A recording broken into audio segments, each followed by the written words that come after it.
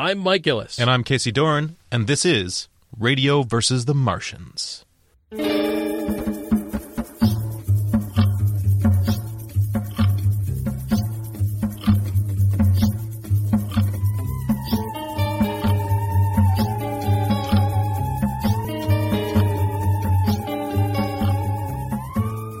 This month, Akira.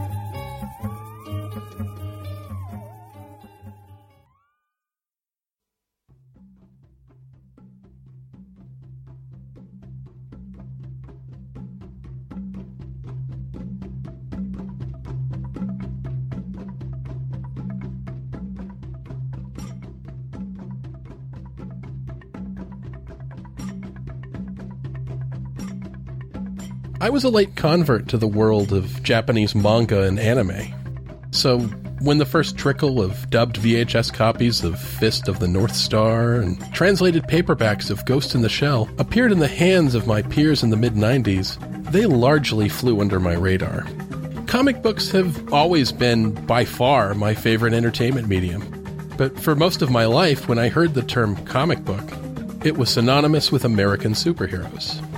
After high school ended for me in the late 90s, I discovered that comics could be so much more than that. I was introduced to titles like Garth Ennis' Preacher, Neil Gaiman's Sandman, and Jeff Smith's Bone, and a world of possibilities opened up for me with this medium, and I was eager to try more. It was then that I first encountered Katsuhiro Otomo's landmark 2,000-page manga epic, Akira. Originally serialized in Young Magazine between 1982 and 1990, Akira is an apocalyptic cyberpunk saga set in the glittering dystopian city of Neo-Tokyo. Built on an artificial island in Tokyo Bay after its predecessor was destroyed in a massive explosion that instigated World War III, Neo-Tokyo is a crowded metropolis of both shining Elysian towers and dingy crime-ridden highways menaced by violent youth motorcycle gangs. It's the story of two juvenile delinquents, Kaneda and Tetsuo, whose friendship, and eventually the city itself, are torn apart when godlike psychic powers awaken in Tetsuo after a chance encounter on an abandoned highway in the old city. They are plunged into a world of secret government programs, anti-government terrorism, drug abuse, orbital death satellites, stomach-turning body horror, military coups, disaffected youth, doomsday cults, and more mass destruction than even Michael Bay or Roland Emmerich could handle. And at the heart of all of it is a secret and destructive psychic child named Akira. Otomo's epic reads like a relentlessly kinetic and exciting blend of the best elements of Blade Runner, Scanners, The Warriors, 2001: A Space Odyssey, and the comics work of European artist Moebius. I was only vaguely aware of this series at the time, and then only by reputation. I knew it involved something about really cool-looking motorcycles, graphic violence, motion lines, large spherical explosions, and characters yelling each other's names. What I didn't appreciate at the time was how much of a watershed moment that both the manga series and the 1988 animated film it inspired truly were. Not only for Japanese comics and film, but for popular culture all over the world. And where American exposure to Japanese pop culture had been limited to dubbed imports of Speed Racer and Gigantor, Akira made non-Japanese audiences take notice and created a hunger for Japanese comics and animation that only grew going into the 1990s and hasn't subsided yet. And at the tip of that spear was Akira. You can see its fingerprints on everything from The Matrix to Final Fantasies 6 and 7, from Stranger Things to the Fallout series, from Looper to Scott Pilgrim, from Midnight Special to Dragon Ball Z. Not bad at all for a property that both Steven Spielberg and George Lucas had previously written off as unmarketable in the United States. Let's meet the panel. He's appearing for the first time on one of our panels. He's one of the hosts of the View from the Gutters comic book podcast. Welcome to the show, Mr. Tobiah Panchin. Thank you for having me. And a returning panelist and friend of the show. He's also a host of the View from the Gutters podcast, Mr. Joe Preddy. What up? And finally, the Tetsuo to my Kaneda, the Ryu to my Mr. Nezu, Mr. Casey Doran. Hey, Mike. How you doing? Great to have you here, Casey. I just want to let you know that it's Radio versus the Martians versus View from the Gutters, so it's like Radio versus the Gutters, I think. It's eating its own tail. Yes. It's 2 versus 2 here. It's going to get pulled into a dimension of mind and space. Yeah, it's gonna get crazy. It's gonna get all abstract up in here. As long as nobody ends up getting pile drived off the top of the steel cage, I'll be okay. That's fine. No promises. We're fine. No promises. And Tobias, I do want to start with you, but I want to open this question to everybody. So, Tobias, you have a longer history with manga than I do. And Akira is probably one of the first Japanese comics that really broke through in the United States. Where did you first encounter Akira, and do you remember what your initial reaction to it was? I would say that my first encounter with Akira was probably, I want to say, around 91 or 92. I was probably 9 or 10. And as I've mentioned on View from the Gutters many times, my father is a science fiction writer. And so I grew up going to science fiction conventions and getting exposed to a lot of stuff coming over from Japan, I think a lot earlier than many people did. And so I was catching like Akira raw, no dub, no subtitles, and just being absolutely wowed by the visuals of the animation. I didn't actually read the manga until about 2015. Oh, wow. Okay. Yeah. So I read it for the first time when we talked about it on View from the Gutters.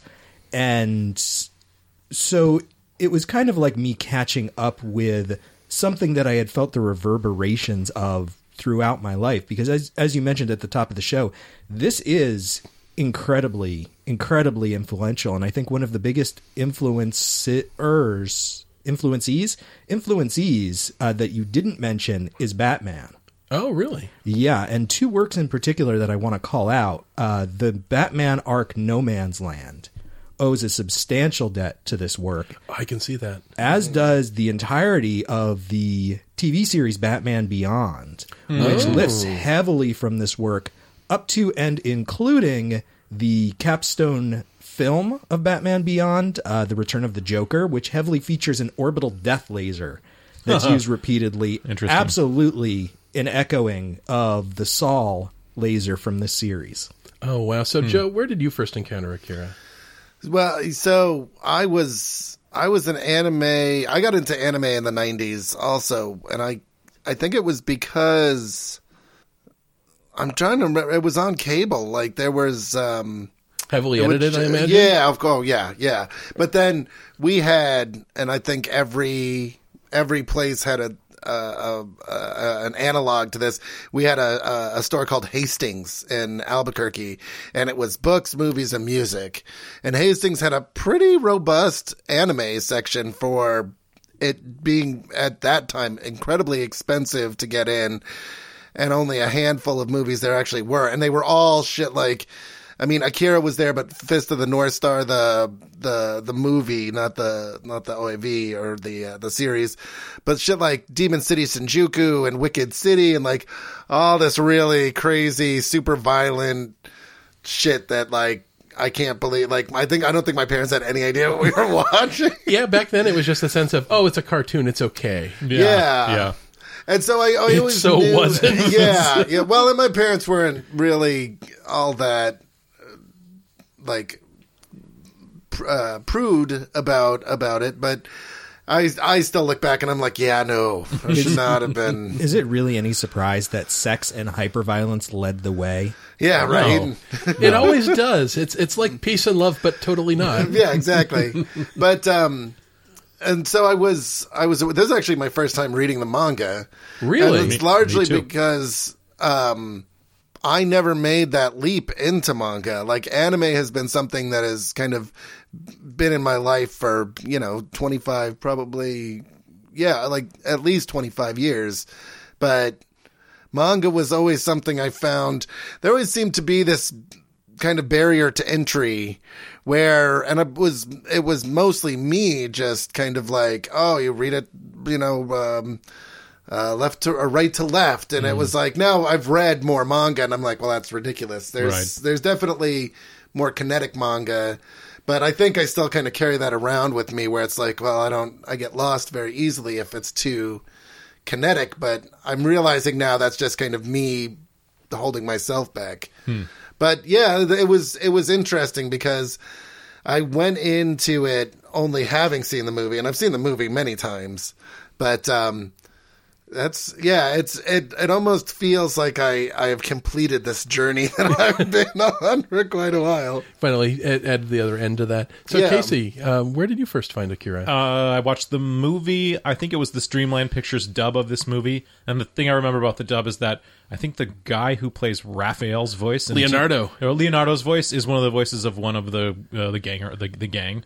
I saw that, and I think I had tried and failed to actually start the manga a few times over the intervening, 20 years or so. I was probably like 12 or something when I saw Akira. I don't know. For manga, I'm like a Christmas and Easter Catholic, I've only really read Akira and Ghost in the Shell in manga form, which makes me not quite pious enough, but just enough to be part of the congregation, Yeah. So I'm not particularly an expert, but this is my first time all the way through with Akira. So I'm just like you guys, is that we're heard about it for a long time and never actually barreled through the whole thing until now. I'm kind of in the similar place where, but I'm kind of a weird person where I saw the manga first. I was aware of the anime, and it was one of the first things that sort of entered my consciousness. But again, I was a couple degrees separated from it, where when I was in high school, there were people who were really, really into Japanese animation. And those people were really into, but they were never my friends. They were never the people that would lend those VHSs to me to terrify my mom. I was just aware that there was a lot of movies out there from Japan, which were beautifully animated, and they had a lot of really cool people with spiky hair screaming. Yeah. And occasionally someone would just get garroted and cut in half, and crazy shit would happen in them.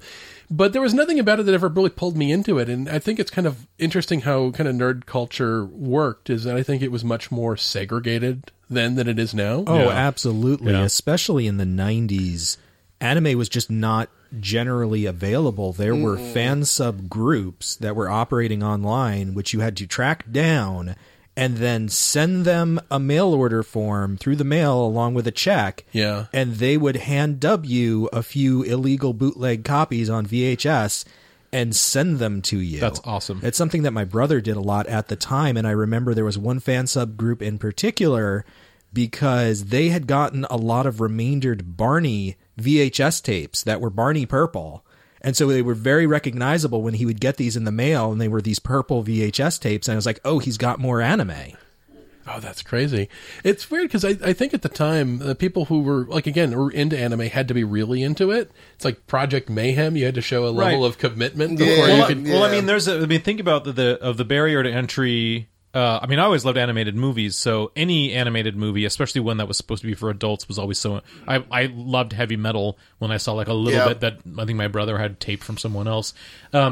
The barrier to entry for animation, for Japanese animation, was, of course, the subtitle part. Yeah. Right. And when I went and watched Akira back again this time, I actually made sure to watch it with the English dub on, because I wanted to watch the visuals. Because one thing that you don't realize in a foreign movie, like if you watch a German movie or something and it's a drama, it's okay if your eyes sort of shift down and read and then your eyes back up. But for an animation where you want to drink in every movement of every frame, and this is the incredible part about this movie, is it is probably the most well animated, and that I mean everything on the screen that should be moving, that should have some energy to it, should have some life to it, is moving in a way that's interesting. There are very few cycled frames.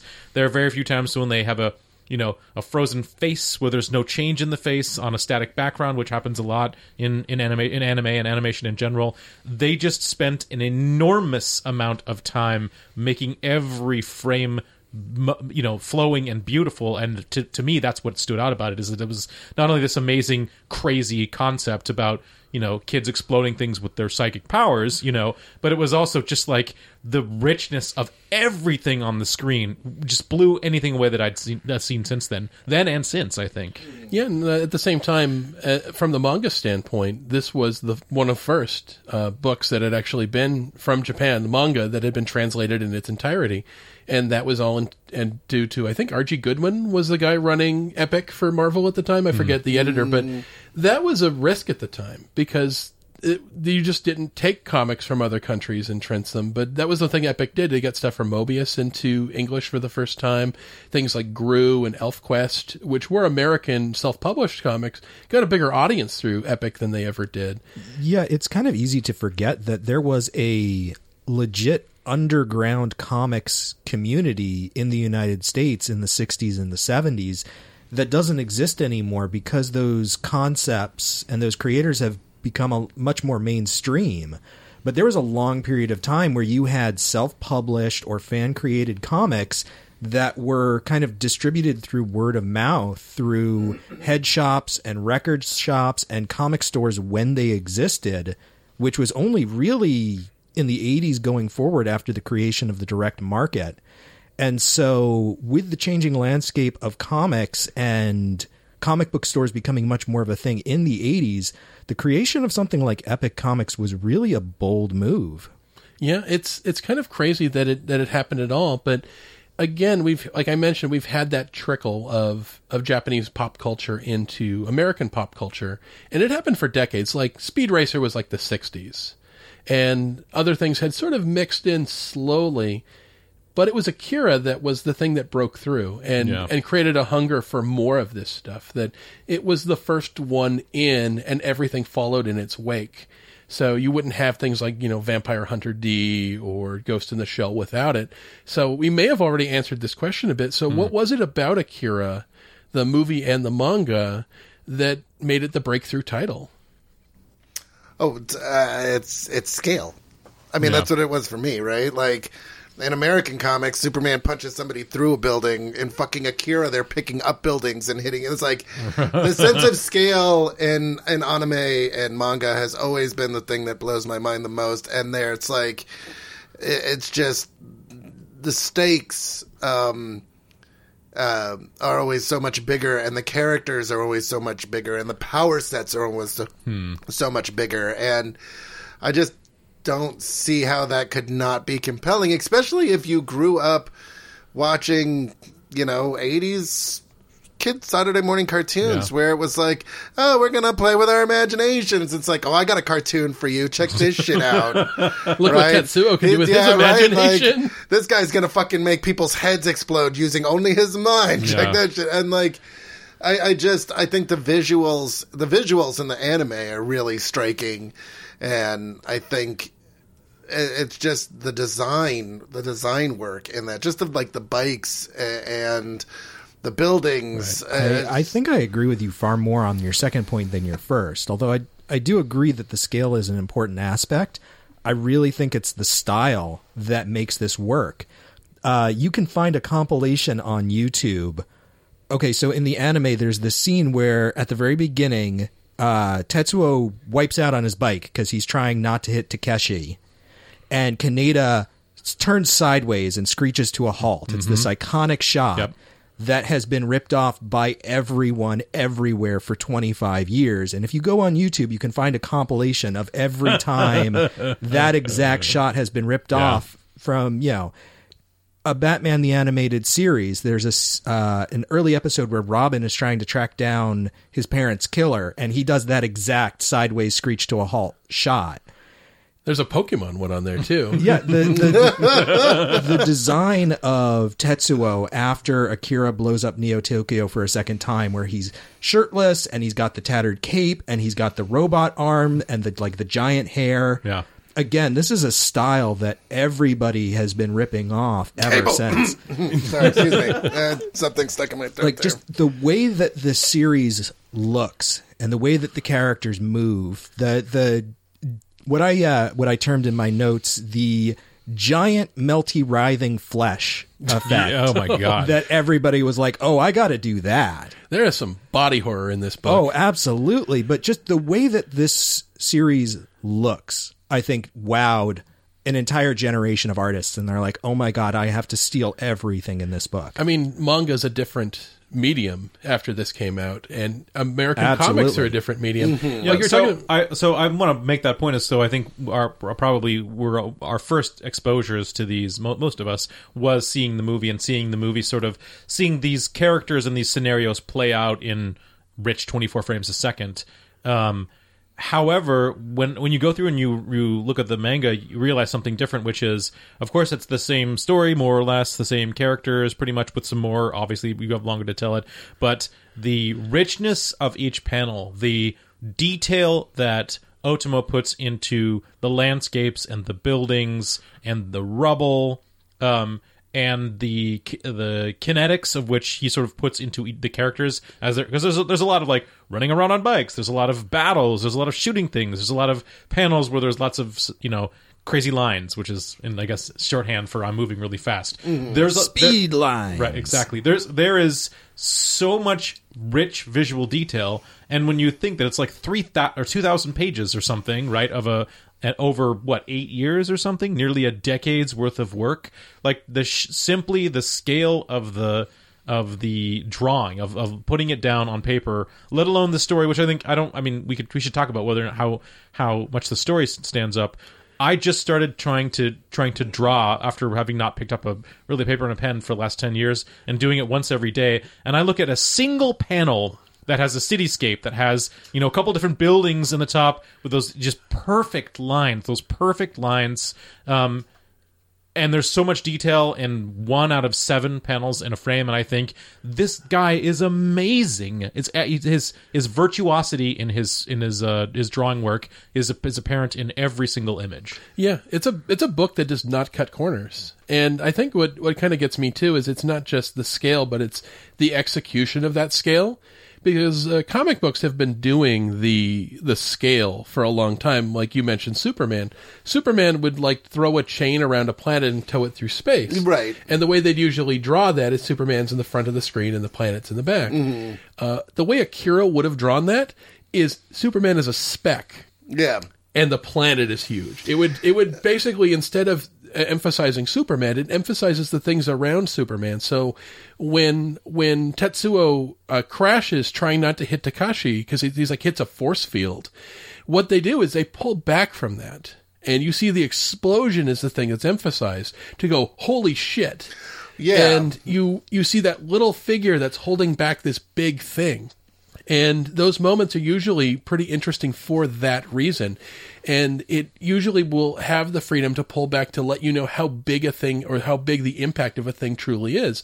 People use psychic powers, and it's not just about that person, but it's about the impact on their surroundings, that someone will get picked up and you see bits of them sort of start to flake off, like their clothing, and cracks start forming in the walls around them. And it's just holy shit. And it's not often. I mean, I'm as desensitized to big comic book action as a human being possibly could. I've been, weaned on this stuff since I was a child. And there are moments of people using superpowers in this book that make me my jaw drops. Well, and I think the level of detail absolutely helps with that because it makes it feel much more real. There are scenes at the end when they're walking through, what are they calling it? The new Tokyo Empire. Akira's little area, and that just half flooded, broken. Yeah, and just you see these buildings, you see all this rubble, and it's all there's no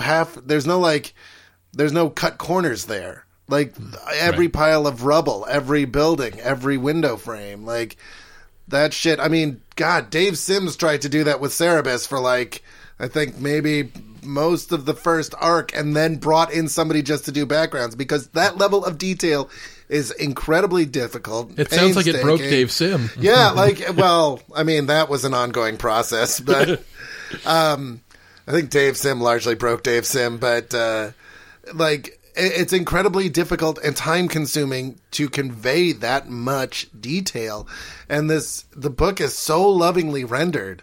And that detail is never spared. Like, if you look at Tetsuo's arm, like, that's a great example. There are panels in that book where he could have just been like, whatever, but he never does. Yeah. And it just makes everything feel that much more, that amount of, like, care comes through. And I think it gives the story an impact it wouldn't have had it been kind of more slapdash. It's funny because I think that early on I felt like with Japanese manga and Japanese animation, I always felt like the sort of way to do things more economical is to have, simple, frames with not much in it, a face and not much, the fact that it was a medium that cut a lot of corners. Now, thinking back on it now, Hanna-Barbera cut a lot of corners when they made their cartoons. Hanna-Barbera was a circle. It had no corners.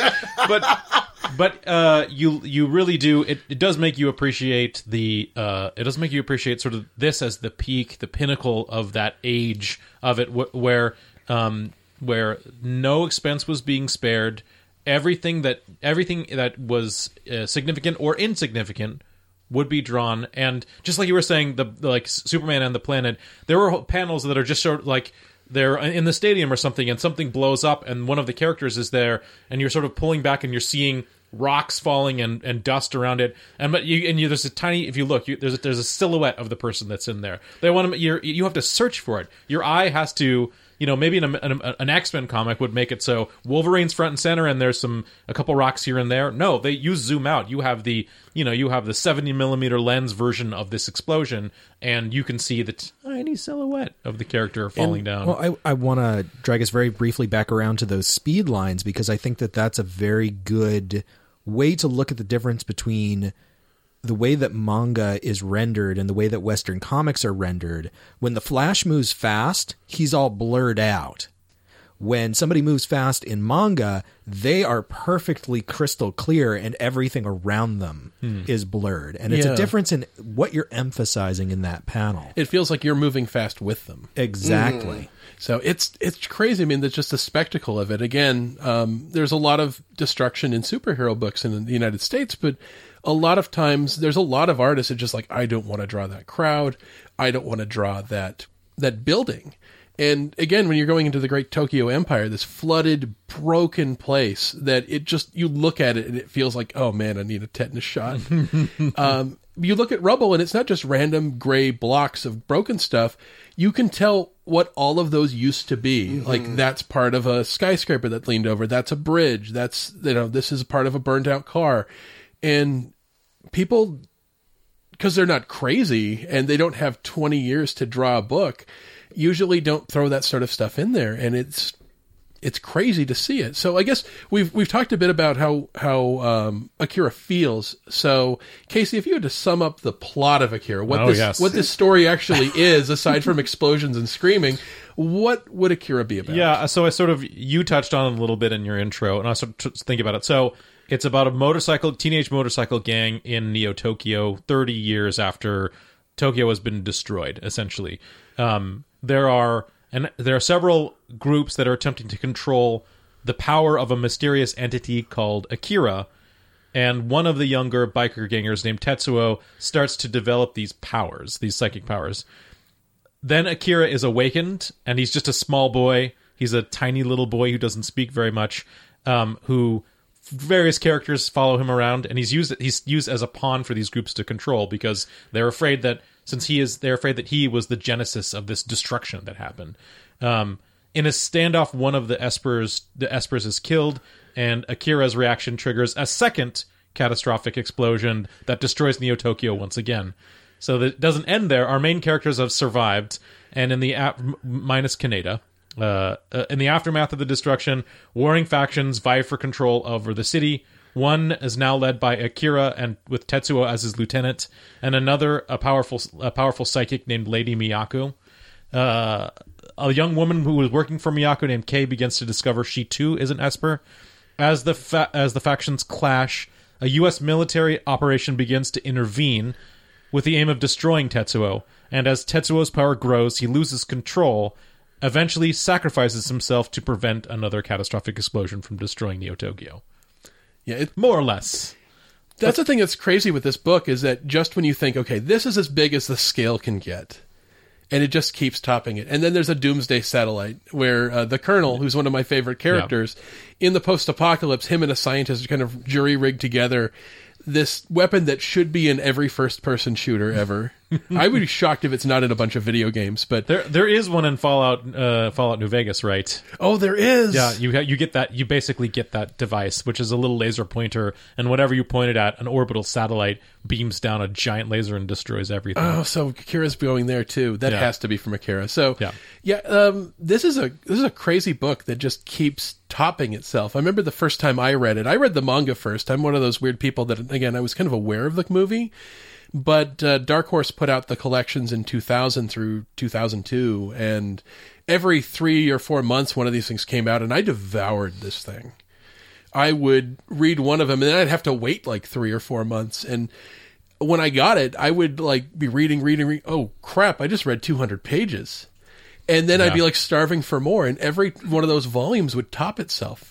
It's kind of crazy how fast you can read 400 pages. Yes, this book reads so fast. Yeah. It's really absolutely, because I think it's somewhat intimidating, but so much of the information is conveyed visually, which is, as anybody that listens to View from the Gutters knows, is one of our favorite fucking things. Like, show us, don't tell us. And it's like a master class in doing that. It really is incredible just how much of it is conveyed visually. And so you can just glide over, but then you can also just go back and look at these big 2-panel spreads and just be like, or 2-page, spreads and just be like, whoa, like, everything that's telling you. The destruction sequences, when you're just going through it, and the middle point where Takashi gets shot in the head by Mr. Zenitsu, who's trying to assassinate Akira, the moment that just feels so, and we use this word with comics all the time, and it just gets abused, which is cinematic. That you see this play out, and I don't know how a lot of other creators could have done this, where people react like, holy shit, he just got shot, and then you see the soldiers hunt down Mr. Nezu and take him out, and they like machine gun the shit out of him. And Takashi seems to be simultaneously falling in slow motion. Yes. That it takes him forever. It's like, it's such a good like juxtaposition of action and just this one moment that will have all these really important implications. And it's done so well. Scott McCloud talks about how the gutter, which is the white space in between comic book panels, is basically your time-telling apparatus, because in that gutter, that could be a second, it could be a million years, and it's up to you to kind of piece together from visual information that you're getting to figure out what that time is. And that's such an interesting and incredible use of those gutters in that whole sequence, is because it does feel very like all this shit is going on, but this one moment where Takashi is kind of falling. And everyone's going like, holy shit, they make that moment land. I think that's the biggest problem that I have with this book is I feel like it suffers from a real pacing problem because it is so easy to read incredibly quickly. And like, there's a lot of repetitious moments in this book. There's a lot of them going from place to place, passing through the same areas, all the times that they go through the sewers, all the times that they are crossing the ruins of Tokyo, all the times that somebody gets just riddled with machine gun fire, and you can picture in your head their body like writhing and twitching and getting blown to pieces by just the force of all of these bullets slamming into them. But you see that so many times, and it can become difficult to really force yourself to slow down and to focus on each panel and to look at what's in there and really appreciate those details. It's very easy for your eye to just glide across the page and go, okay, they're walking and they're fighting and a guy gets shot and okay, now they're talking again. Now things are happening. And you're skipping out on a lot of, the thing that this book is really trying to do, which is evoke being in this place at this time. I think it kind of reminds me a bit of the thing that, again, the question of time is real, and pacing is in a lot of ways in comics is up to the reader. And this is a book that has this sort of kinetic feel. It's always pushing forward. It has momentum. And it's also a book that has these incredible visuals that you want to marinate yourself in. So it's a bit like walking downhill. where you could just run and stumble and miss a bunch of stuff, or you can force yourself to go slowly and absorb it. All the meantime, you're like, because there's like action sequences in this book that are like 20 to 30 pages long. And I actually looked at the destruction sequence at the end of volume 3, because this is, again, a bit like the Final Fantasy VI, which clearly drew a lot of inspiration from it. Half the story is the pre-apocalypse. Half the story is the post-apocalypse. That you get thrown into a whole new familiar world where these characters who had roles and had jobs and had places in this world are completely turned upside down, and you have to reorient yourself. That destruction sequence that is sort of the KT boundary between those two moments is 30 pages long. It is crazy. I actually, but it doesn't feel like you're reading 30 pages. It feels like you're just standing there with your jaw open going, oh God, oh God. Oh God! Oh shit! Well, to me, it's those sort of things that, you know, taking the work as a whole, it is impressive. But I kept thinking of, when I was trying to sort of thinking about my issues with the pacing, I kept thinking of like, well, how was this originally published? I mean, it was originally published in how many page segments did they probably, you know? Probably 10 to 20, I guess. So it's a bite-sized, very, very bite-sized, like an American comic or less. I couldn't help but thinking of like Charles Dickens being paid by the word. Like I couldn't help think was the length of the work entirely deliberate from Otomo's sort of idea of this is how long it has to take. This is my vision is there. Something that you're doing over 8 years. I feel like it would be easy for you to run away from you, and for you to have those moments where, you know, the factions in the post-apocalypse are sort of like, well, we went and attacked Lady Miyako's fortress, but then we retreated, and then we're going to go back and attack again, and you're like, well, why didn't they just resolve what they wanted to resolve in one?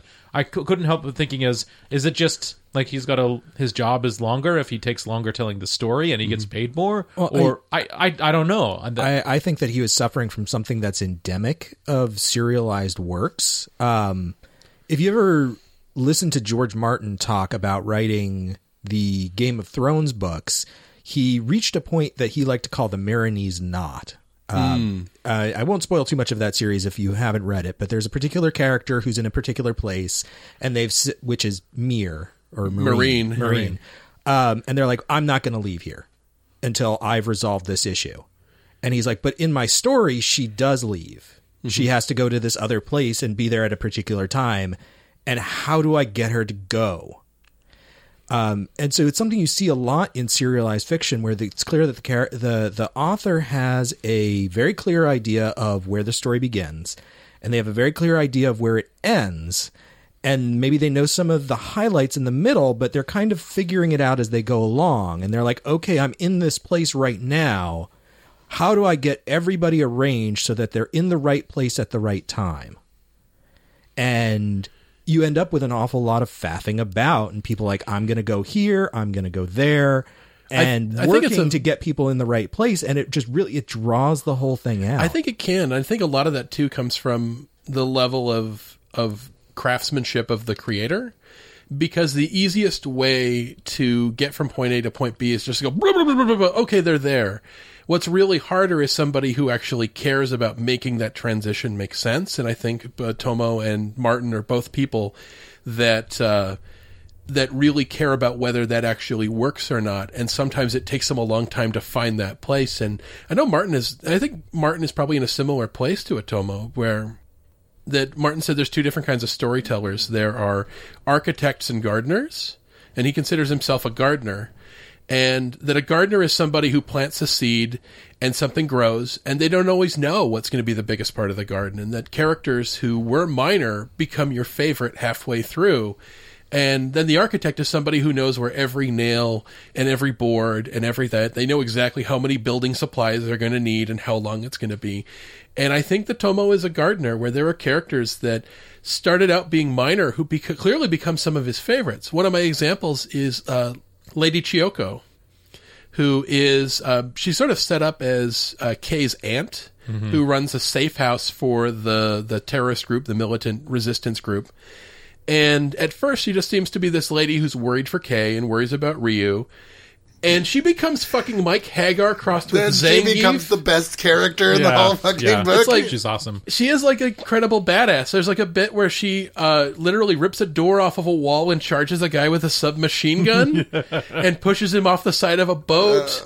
There's a guy she chucks a raft at and pulls the cord, and while he's like, She's caught in the great. raft expanding, she punches him through the raft. She drives a tank. She uses a rocket as like a melee weapon and cudgel. fires it up. Yeah. Yes. I mean, this is a character that clearly is a part of being a gardener, which is halfway through, you're like, I really fucking like this character. She's not the main character, but there's a real love for those. Like Mr. Nezu is another guy who kind of gets bigger. That he nominally works for Miyaku before the apocalypse, that he's a politician who's trying to do things. You think at first for the right reasons because Kei and Ryu, two characters you like, work for him. But then you see him kind of try to break off, and you don't know. He just seems to be just as corrupt as the people that he's rebelling against. And he's kind of awesome because he looks like a total rat. Yeah, he's got the rat teeth. I think Yep. there's also something to be said, though, for what this story is about, which, in the overall sense, is about basically life wanting to evolve, whether it's ready to evolve or not, and kind of figuring out a way to do that. And I think there is a lot when you look at the characters that it's following, like. Chiyoko doesn't spend a great deal of time wandering about. She's going exactly where she wants to. It's Kaneda and, like, Kei a little less, and Tetsuo that are kind of like, and then Tetsuo's lieutenant, because they don't know what the fuck is going on.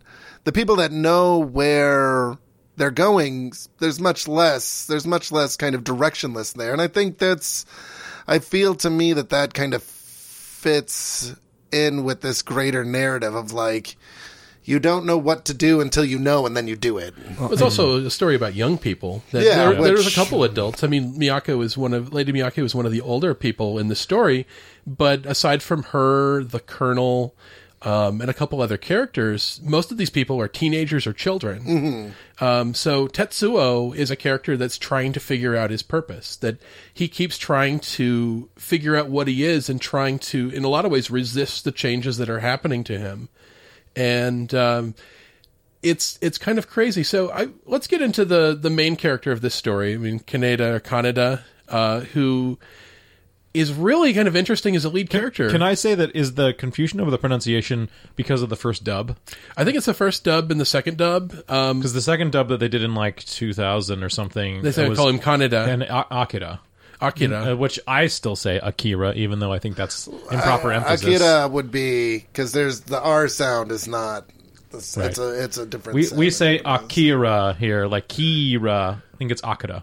So Okay, it's one of those things like John Constantine. I know I'm saying it wrong, and I don't care. My very simple understanding of the Japanese language is that it's broken into syllables, and each syllable is only pronounced one way. Yes, that is absolutely So, Akira. yeah, well, if it were a key, if you got you'd have like a little line over the top of it, meaning that you would extend the vowel. Yeah. So, but it's just because all of Americans have decided it's Akira. Okay. That's how we say it. Yeah, unfortunately. so But well, I want to object. okay, go ahead. Kaneda is not the main character of this book.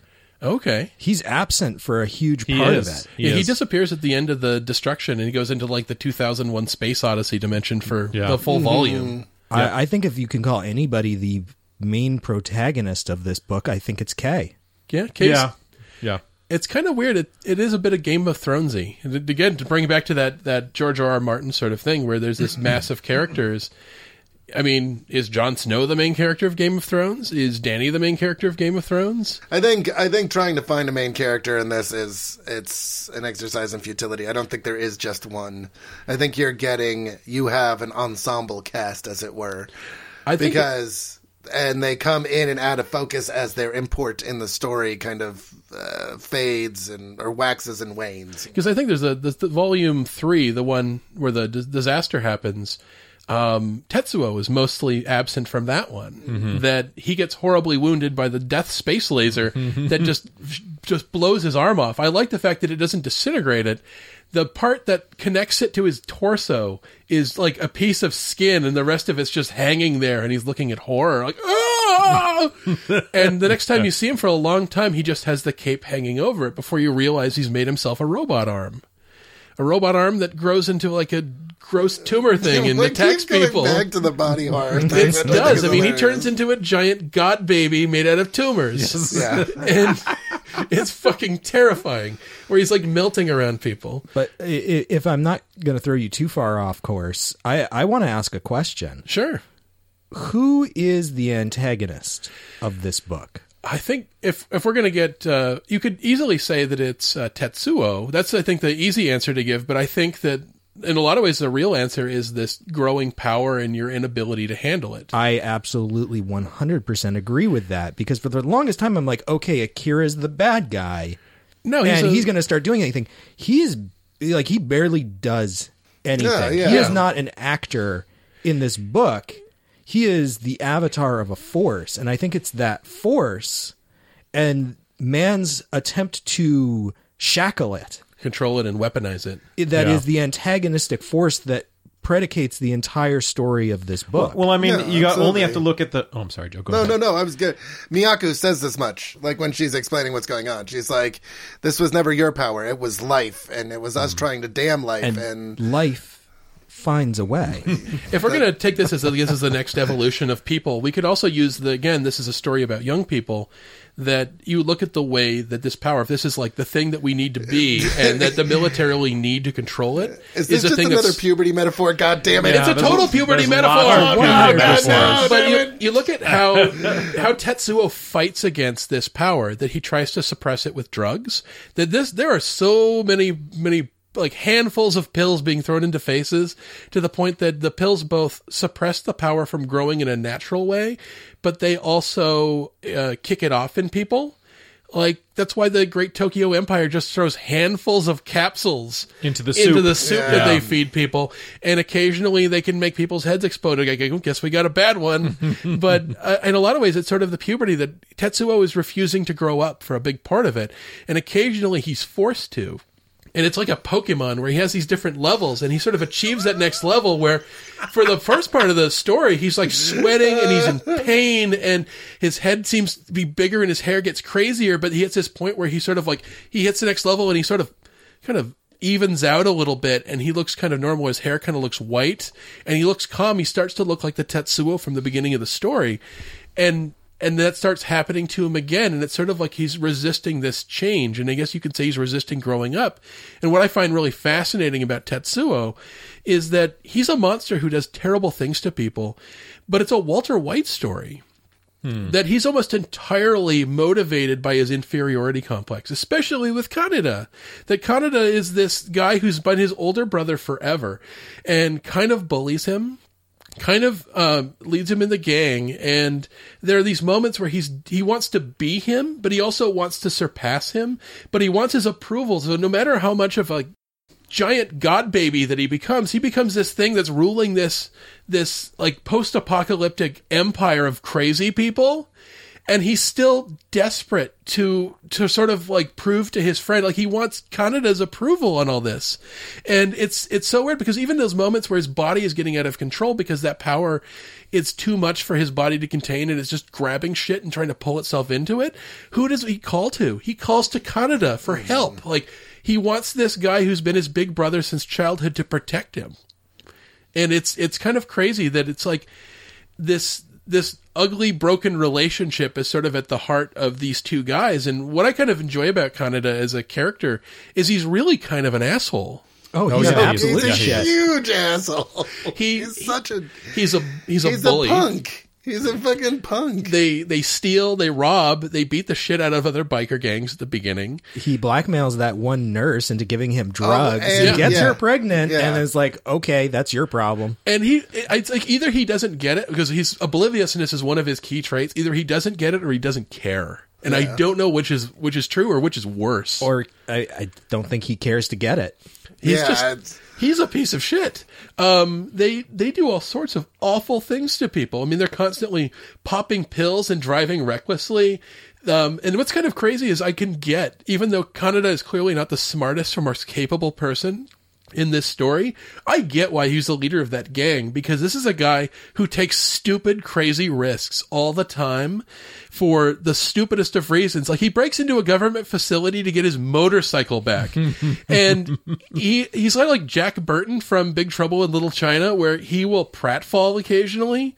And he gets caught because he kicks a fucking pail over because he's not paying attention. I would almost say that in the beginning part of the story, fucking Canada is the fucking antagonist, because he is the one that causes all this awful shit to happen. Because if he had just fucking let it go, then everything would have been so much better. Just let this shit go. He had to be a dick and just keep pushing and pushing and pushing. And he gets involved in the story mostly because his friend becomes a monster and he can't stop creeping on this girl in the terrorist group. Yeah. And he just keeps pushing it. And what I kind of love about him, though, is that the reason that he's all of these bad things and this group of teenagers looks up to him is he's fucking unkillable. Yeah. He really he's charging towards his friend who has the powers of a god with a laser rifle. He's like it doesn't matter, we gotta go kill him. And it's, entire stadiums are and cities are blowing up around him, and he's like, I'm gonna do it. And he has no plan, and he doesn't understand why other people aren't running to do this with him, and he chastises him. He bullies poor Joker crazy. And it's just like, dude, you do know what you're running up against with no plan. It's like, and his gun runs out of battery pack, so he just uses it as a bludgeon. He hits him with it. In another universe, he would be Conan. Yeah, he's just like, he's got this plot force field around him. Like, everyone else is dying. He can get thrown off of buildings. The other thing I love is that he frequently fails. Like, there's a scene where he runs to Kay's rescue against some crazy psychic giant guy. In volume 5, he bursts in on a motorcycle, immediately crashes and hits a wall, and then his friend Kaisuke has to make the rescue, and Kaneda is still sitting against the wall, rubbing his head, going, "Oh!" There's a song by Kid Cudi called "Unfuckwittable," and that's what that song makes me think of Canada, because it's just like, I don't even care, right? Like, you can bring it, but I am unimpressed. I am unimpressed by everything. Like, my friend just leveled half of the fucking city I live in. Don't care. I'm gonna go kill him with this laser gun. It's like he's still living in the world where they're both biker gang members and they're going to settle this with a fist fight. Yeah, absolutely. Which he eventually does, right? Yeah. Like, that's the best thing, is that when he's finally able to deliver his vengeance upon Tetsuo, he beats the shit out of him. He doesn't do it with a gun. At the end of the day, what Tetsuo did and what he is don't matter, because they're bros. And they're going to settle it like bros. Yeah. Yeah, I think it speaks, for me anyways, that part of the story at the end is so touching when, Tetsuo has become this monster, and the person he calls out for is Canada. It's just like, He's because scared. that's the one person that has been there. It's like, this guy survived all of this, and you're thinking maybe he could protect him. Yeah, he has nothing that he could do, and it's kind of great because Kay really, in a lot of ways, is the chosen one of the story. She's the one that Lady Miyako, who's another psychic who kind of disappeared from the program and managed to start her own cult. I'm not really sure what their motivation was at the beginning of the story. All of this gets kicked off because Tetsuo encounters Takashi, and Takashi, I think, meeting together sort of kickstarts something in Tetsuo's brain. But Takashi was sort of broken out or kidnapped by Ryo and Kei's group that work for Miyako and Nezu. And they did it because they thought he was Akira. So who ordered that kidnapping? Because it seems like a weird thing with Miyako to do, because it seems like she would know to not break this guy out of his frozen thing. And it makes me think, what if that was Nezu? Because Nezu is really big on trying to grab this thing as a power base. I think it has to be. Because you get the sense that, later Miyako is trying to instigate some kind of social change. Because, they don't really get into it too much in the manga. In the anime, it feels like it's a lot clearer that modern Japanese society is incredibly corrupt. You have a huge fat overclass and a desperate, overly policed underclass. And it seems like she's legitimately trying to foment social change. And so she's partnered up with Nezu, who is a politician, and he's just a scumbag who wants power. And so they're kind of like loosely aligned. He nominally works for her, although he has his own agenda. He's afraid of her, clearly. And Kei and Ryu both work for him. Yeah. And so they're just doing what he tells them to do. And so he probably found out from Miyaku about the program and was like, oh, go steal me this Akira thing, and we'll totally like kick off the revolution. And he's really like, no, I'll be in charge. Because when he does get his hands on Akira, he doesn't tell Miyaku that he has him. Yeah. And that's kind of weird, too. Is again, that's a thing that they're sort of fighting against, that power, was that Akira is barely a character in this. That they say that about Tetsuo as he gets more powerful, that eventually the power will just eradicate your personality and you'll just become a vessel. That Akira is just a child that if you grab him by the hand, he'll walk with you. He'll even run with you. But he seems to be completely unresponsive. He never speaks. There's a weird emotional reaction when he sees Takashi die in front of him. That sets him off. But it isn't until he gets shot in the end by Ryu, who quickly dies under all that rubble, that you see his personality come back, where the other Esper kids come to him. And you get to see him kind of become himself again before him and Tetsuo sort of absorb each other and spare the world. But even in sparing the world, they fuck up that city so bad. Oh, yeah. So let's take a quick break, and we'll come back with a lot more Akira.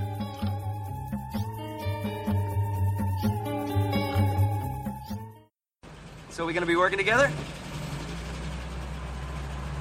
Really? Worst film you ever saw? Well, my next one will be better.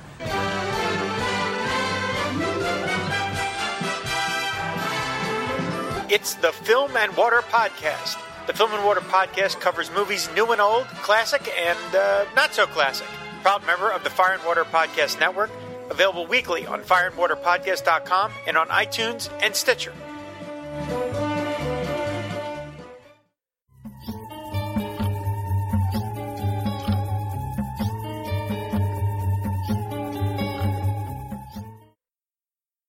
And we are back on Radio vs. the Martians. We are talking about Katsuhiro Otomo's manga epic and the anime it inspired, Akira. And I'm thinking about sort of, I guess you could say, the elephant in the room, or the giant god baby in the room, or the giant growing spherical destructive sphere in the room, which is that this is a book that's about a lot of mass destruction. Yeah. That you get to see shit blow up, and then after it blows up, it does get blowed up again. And in the United States, we kind of like our disaster porn. There's a cottage industry. The people like Michael Bay. I mean, there's these movies like, Armageddon and Independence Day. And I think that the weird thing with Americans and things like the Poseidon Adventure is that for the most part, even though there's ostensibly a lot of implied mass death in these sorts of movies, it's pretty bloodless the way we tend to like it. Mm-hmm. That, yeah, sure, all those people are dying in a fireball in Independence Day in that tunnel, but it's really important that the dog escapes. That's the part that we're worried about.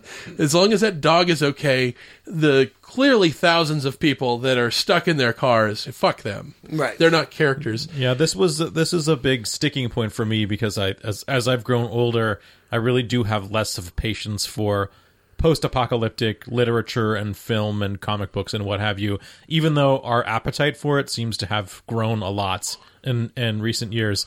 And it's, on some level, it's really uncomfortable. I think the thing about this book is really uncomfortable, and not just from like a, oh my god, that would be a devastatingly depressing event to end up happening, but the fact that not a little bit of the motivation and the reason why we have this imagery in the book and in the anime itself is because of the nuclear bombs that were dropped on Japan. So it's part of their national obsession, is the idea of seeing their city swallowed up in a ball of fire. And I think that's what makes the separation for Otomo does this, and Roland Emmerich does this, is that Roland Emmerich is never lived in a country that's had a nuclear bomb dropped on it in a war. And Otomo did, and he was born less than 10 years after that happened. And you can see it in the works of things like the original Godzilla movie, that there is a destruction factor to this, that it's not treated in Akira the way that we treat it in American films, that the destruction in Akira is kind of horrific. That there are bodies in the rubble, that there are times there you see Kay or the Colonel or somebody else who's going through this broken, flooded place. And again, it looks like you can get a tetanus shot. You're like, oh my God, it looks like people die on a regular basis. They slide down a hill and there's bones sticking out of the dirt. There's clearly a point where some of these gullies, people just threw bodies over the side at some point. And there's something about it that just makes it horrific in a way that I think a lot of other people would create popcorn. I certainly think that, I don't know much about Otomo's biography, but this not only mirrors sort of what has happened to Japan in modern days in terms of having cities blown up and having to rebuild, but also, you know, the big thing for the politicians is that they're going to have hosting the Olympics is coming. And so this is the same thing that happened with Japan. 10 years after, you know, more than 10 years after, I think it was 1960, the Olympics were in Japan. And so they had a whole big boom to build up to bring the world back to Japan to say, hey, we're back. We're better than we were before, but we're at peace. So I feel like a great deal of him putting it in this setting and having the things happen in this setting are him sort of retelling parts about his own youth.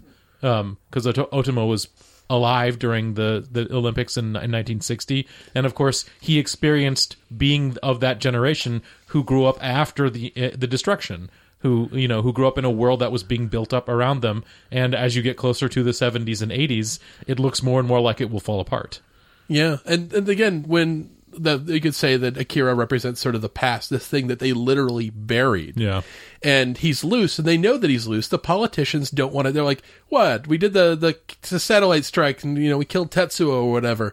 Whatever. The Akira is listed as officially dead. We can just go on pretending and paper over it, and nothing's going to happen. And they go to fire the colonel. And I think this is the most heroic example of a military coup, where politicians are taken and shot.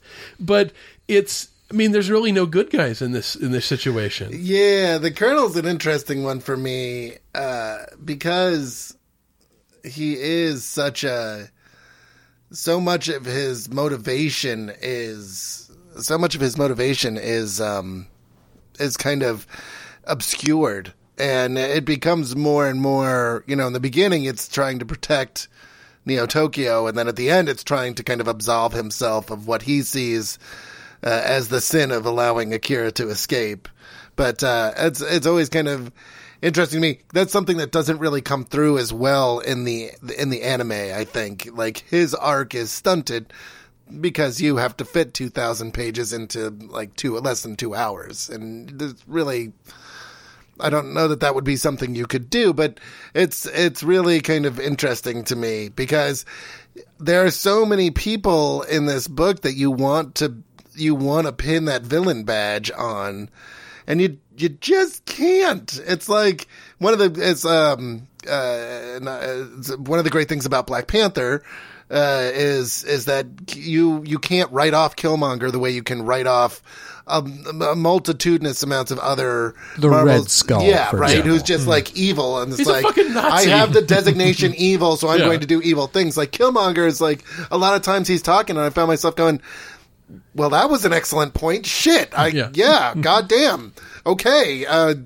Well, yeah, I guess, I totally get it. It kind of reminds me, there's a professional wrestler I'm a real fan of, CM Punk. Mm-hmm. And even though they're doing these stories in a world that has a pre-written ending and there's a prescribed good guy and bad guy, one of the things I always love is even when he was a bad guy, he would refuse to let the other guy win in arguments, even if he could win in a match. And there were several points, and this is the same kind of thing here, whether there's a Killmonger or the Akira thing, where I'm like, it's like, there were moments where he just made the good guy look like an asshole. And I think you see some of that with the Colonel, which is that he does some monstrous things, but I think over the course of it, you see that, he's in charge of these kids that the government is trying to turn into weapons, but he has a genuine affection and sense of protection from them that you don't see with anyone else working on that project. That he goes to great degrees just to keep them safe. Mm-hmm. And he worries about them, and when he finds out they're still alive in the aftermath of this disaster, he moves to try to protect them. And I think it's kind of interesting, like you said, that sense of him trying to come to terms with the shit that he's done. There's a moment where one of the people who works for the Great Tokyo Empire has joined this cult because you're going to gravitate towards Lady Miyako or Tetsuo's group because you just want some place where you can be safe and get food. And this is a guy who's fallen in with Tetsuo's group, and he recognizes the colonel in a crowd and runs after him. And when he sees him, he salutes him, and the colonel refuses to take him with him. It's like, I don't trust myself to be put in charge of anybody. Where this soldier just kind of wants his old boss back because it's someone that he could trust and believed in. But the colonel sees himself as like, you shouldn't believe in me. All this shit here, a lot of this is my fault. It's so interesting because if you compare that with Ryu, as far as the arcs of sort of of adult males that are in a leadership position, Ryu is a total failure. I mean, he fails to sort of complete his mission and ends up being a pitiful alcoholic, you know. And he even has the affection of Kei, who's the Vestal Virgin that everyone wants to, all the men want to possess in the story, and he has her, and he even fails to get her. So it's interesting to see that duality of the adult male figure who doesn't become the paragon. And it certainly helps that Kei has Chiyoko, who basically goes, yeah, that guy's not worth your time. He will drag you down, and is protective of Kei. Yeah, I mean, there's a couple adults. I think Chiyoko and Lady Miyako are two of the adults that have their shit together. And almost every other adult is a fuck-up. I know one person you mentioned before is this lieutenant to Tetsuo, Tobaya. Yeah, during the break I brought him up, because he does not have a name. Yeah, I Googled it, and he's just called the captain, and he's just this guy with a tie who probably was a used car salesman in the world before. Yeah, he's like the hype man for the Great Tokyo Empire. And he looks weirdly out of place because he's actually wearing like clean clothes and has his hair styled through this entire thing. So he creeped me out more than anything else. Yeah, that makes him a scarier person because everyone else is kind of like a Mad Max villain. He's clearly the guy who wants to be the puppet prime minister or something when this sort of fallow period is done. He's kind of General Hux, isn't he? Yeah, that's a really good analogy. He's got kind of a Yakuza thing going on. That he works for Tetsuo because Tetsuo is powerful, but if he ever had an opening to just cap Tetsuo in the head and know it would kill him, he would. Because then he would be in charge, and then he gets to basically, they can just carry the godchild around on a rickshaw, and he'd really be in charge, which is how they basically use Akira anyways. Yeah. And but he's a pretty terrifying person, and he gets his in the end. Yeah, it's one of the more satisfying moments. Wasn't it the bioweapon he gets shot with? Yeah. The darts. Yeah. And one of them hits Tetsuo and just makes him mad. But then I think that's what gets him. I think he gets crushed. Yeah. Or both. Yeah, like, that's what's interesting to me is I think a majority of the main characters end up getting crushed by rubble at the end. There's a lot to go around. I'm sure that's not metaphorical in any way. Yeah, it's God. That's the thing I kind of love. Is it again? We bring up the Game of Thrones thing. You have a cast of hundreds, if not thousands, in this book, and that's the thing that you kind of get is the characters sort of come about out of situations that. There are characters that are remarkably memorable, even if they just have a small role, like the Birdman, I think they call him. Yeah, and the big lanky dude. Yeah. Oh, the big lanky dude who kind of looks like... Oh, God, he kind of looks like a nerd, but he's like 7 feet tall. He looks like he belongs in the Ramones. Yeah. He's something... I was like, why is one of the Ramones there? He's like an Andre the Giant version of that killer guy from Sin City with the glasses. He looks like he'd be the boss in a Final Fight game. Yeah, he definitely does. Or Double Dragon. Yeah, he's like a real tall guy who you have to punch for a while. But yeah, him, the Birdman is the skinny, blindfolded psychic with a picture of an eyeball drawn on his forehead who's like screaming prophecies from the top of rubble. Yeah, he's the most, I think in a lot of ways, he's actually the most like stereotypical like manga-esque character in the whole damn thing because he's got this really... interesting design, and he just screams things all the time. These intruders! Yeah, it's just like, I was like, will somebody kill that guy? I love when he got pushed off that cliff. I know, that was the best. Well, he gets pushed by, what's his name's George Hamashi? What's the... Yamada? Yamada, yeah. He's the U.S. Special Forces guy who's dropped behind lines to try to kill Tetsuo, right? Yeah, they've all sort of Kill split Akira up. as well. Yeah. And he has like the little dart weapon that looks real. It looks like a Super Nintendo supplement. It What it looks like is the zapper frame that they created for the Wii remote. Yeah, it does. No Wii remote It looks in it. just like that. It does. Oh Whoa. man, yeah, that thing is kind of crazy. And I was like, somebody's got to use one of these things. It was like Chekhov's dart gun, and I wanted somebody to get shot with it just so I could see what it does, and it was worth it because the guy just starts bleeding out of his face. Oh yeah, no, there's a lot of face bleeding in this though. It's weird that would be it. Like the whole body horror thing, I think is also it's also one of those things that comes out of just having a nuclear weapon dropped on you. But you see some ugly shit. Yeah. Power is not Superman power because Superman's pretty. Yeah, absolutely.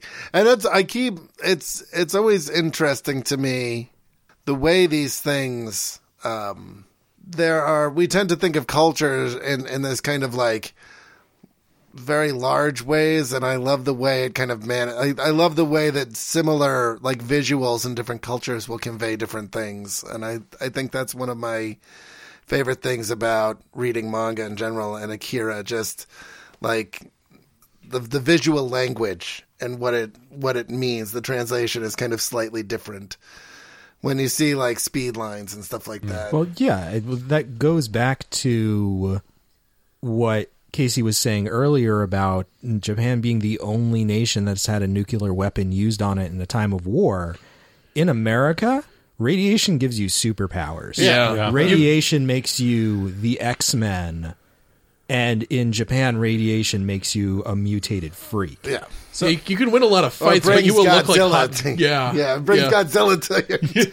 You just like you were just a hot garbage monster that you can win all the fights with the U.S. military, but you won't want to be that. I mean, even Tetsuo is kind of terrified of himself while he's doing that, and he's merging into that aircraft carrier. So I've got a question, and speaking of the aircraft carrier, which is, how do we take, because in the story of Japan getting bombed with 2 nuclear bombs by the United States shows up late in the game in this story as the well, if we don't do something about this, then there's going to be, the entire world's going to blow up, essentially. How do you guys read the sort of Otomo's treatment of America and the American military as a part of this story? Because they're also hosting the international team of scientists that are hopefully going to try to find a way to fix this. And that one Buddhist monk. Yeah. Yes. Karma Tarsi. He's kind of like the good guy version of the Birdman. Yeah. He is. So how do you guys read the U.S. in this story? I like that they don't save the day. Yeah. That's a definite change. If this was anything else, it'd be like Will Smith would be a pilot on that aircraft carrier, and George Yamada, that guy, would have been the hero of the story if this was an American book. But he really doesn't accomplish anything close to his mission. In fact, he kind of makes it worse because he sets off Tetsuo the 3rd time. Yeah. I think it's interesting. It's on the nose, isn't it? Right? Yep. It's like, oh yeah, we're going to host all these international scientists. We've already had a team like with boots on the ground for like several weeks, and they have no intention of listening to those scientists either. Exactly. So it's like, oh, look at what we're doing over here, but don't look over here because that's not the stuff we want you to see. Well, and just the fact that for all of the United States' military power, they're really pretty impotent to solve this problem. Yeah. They don't do anything productive or anything that helps make the situation better. They are just fucking shit up. Yeah, I was reading something that someone was talking about the Netflix adaptation of Death Note. So Death Note was a manga turned into a TV series, a very long TV series, many years, and they condensed all of that into like a 120-minute movie or something with white people. Whitewashing. So it wasn't just the whitewashing. So the conflict behind that adaptation was, it's a story about a kid who has the power to kill anyone that he wants to, and he's a very smart kid. He realizes that he has to start covering his tracks and become anonymous, and he's going to try to do it to kill every bad person in the world and make the world as close to a utopia as possible. But of course, he becomes evil, and he becomes the bad guy in the end. For a story where the main character is a Japanese high schooler is a different thing if that character is a white American male who suddenly gets the power to kill anyone he wants to. Like, finally, white people have the power. Right?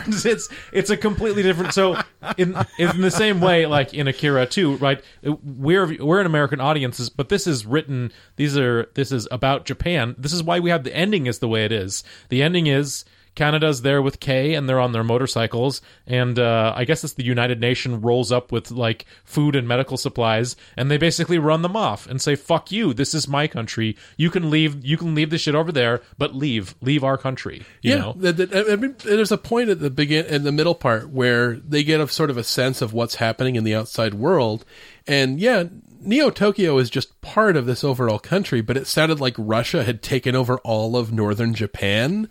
And all they see is just they were just going to be conquered again. That they see a wound and they're just going to descend on this shit like sharks. And I think it's critical to remember that, like, Neo Tokyo gets messed up.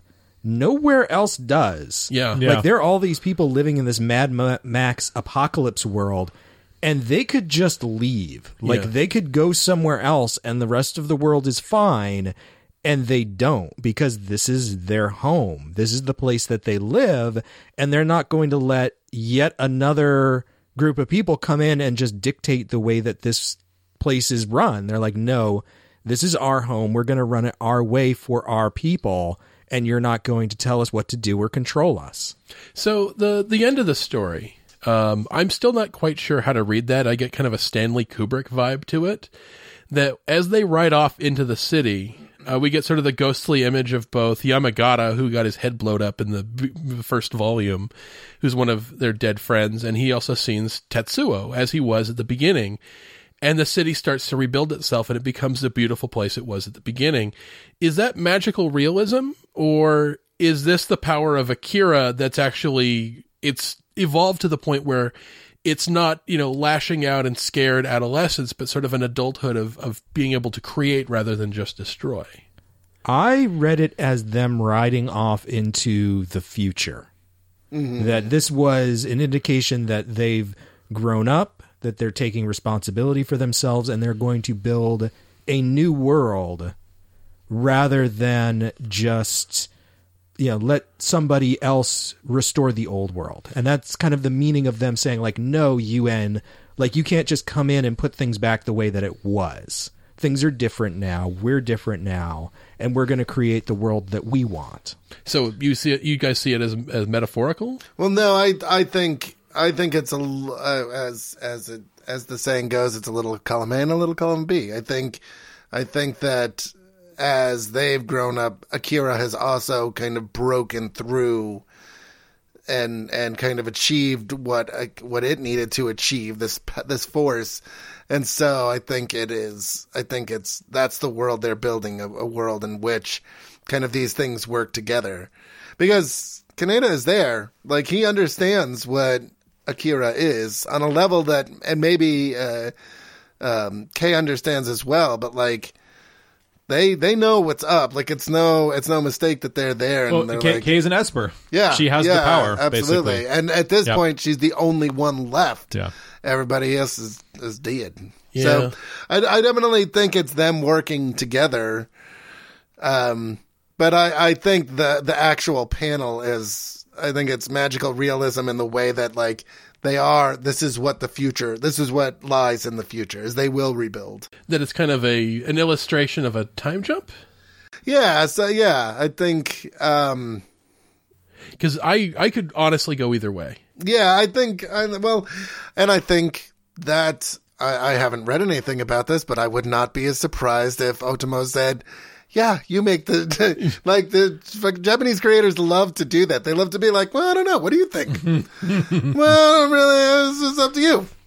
Because that's what, like, if people ask Shinichiro Watanabe, like, about Cowboy Bebop, spoilers for 25-year-old or 20-year-old anime. Like, at the end, it's like, well, what happens to Spike? And he's like, well, what do you think happens to Spike?